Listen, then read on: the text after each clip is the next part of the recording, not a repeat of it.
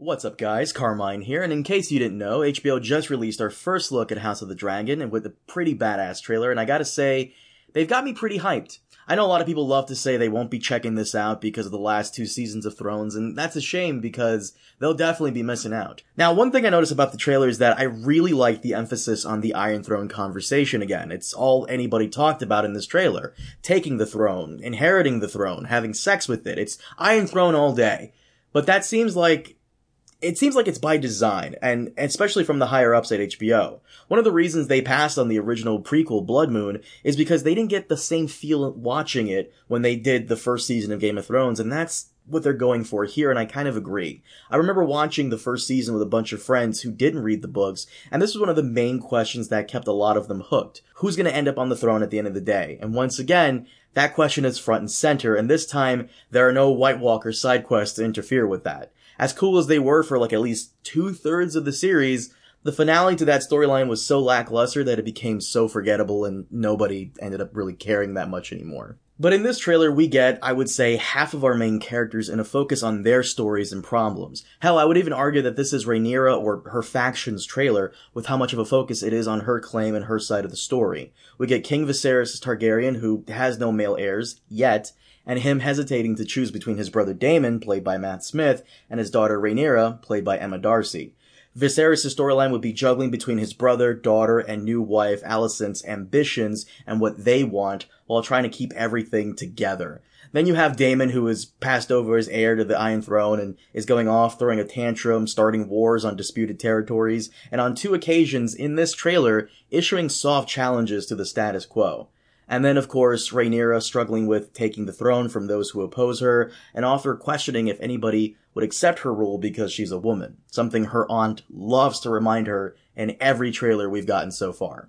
And other important characters do show up from time to time in the trailer, specifically Alicent, who, in the show, is Rhaenyra's bestie, and then slowly becomes her nemesis. We also have Alicent's son, Aemon One-Eye, who I call Chad Chin because that fucking chin is just, damn, that's a man chin.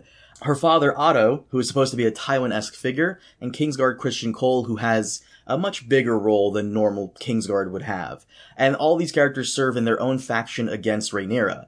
There isn't much of an emphasis placed on them as I would like, but I expect the next trailer may focus on them because they will serve a bigger role as well. We also get very little from the Velaryons, and they haven't really been the stars from any of the footage we've seen so far. They appear here and there and they get a line or two, but they are an important house allied with the Targaryens, Daemon and Rhaenyra specifically, so you'd think they'd also share a good chunk of the spotlight, but so far they haven't. And of course, we gotta talk about the dragons. Now, I want to wait until the show is out to have a definitive say on this, but so far, they look okay. And I know it's incredibly hard to make mythical creatures look realistic, especially ones this big, but so far everything looks fine. But I think the main thing that really stands out to me is the scope of it all. We get multiple locations and events all going down in the trailer, which is exactly what we need from a Game of Thrones prequel. They need to give us more locations than King's Landing and Dragonstone, specifically because in the Fire and Blood history book, that's where the story mostly takes us, for the most part at least, especially in these early moments before the Civil War breaks out.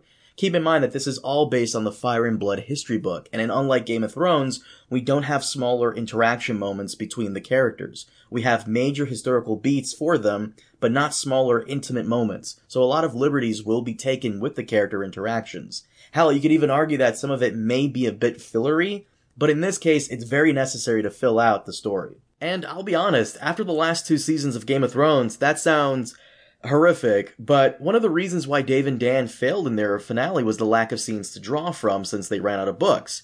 However, at the same time, some of the best moments in the earlier seasons were completely made for the show itself. One example of this would be the scene between Robert and Cersei, and it's a huge fan favorite, it's my favorite from season 1, a scene between 2 non-point of view characters, and it feels like it fits in the story seamlessly.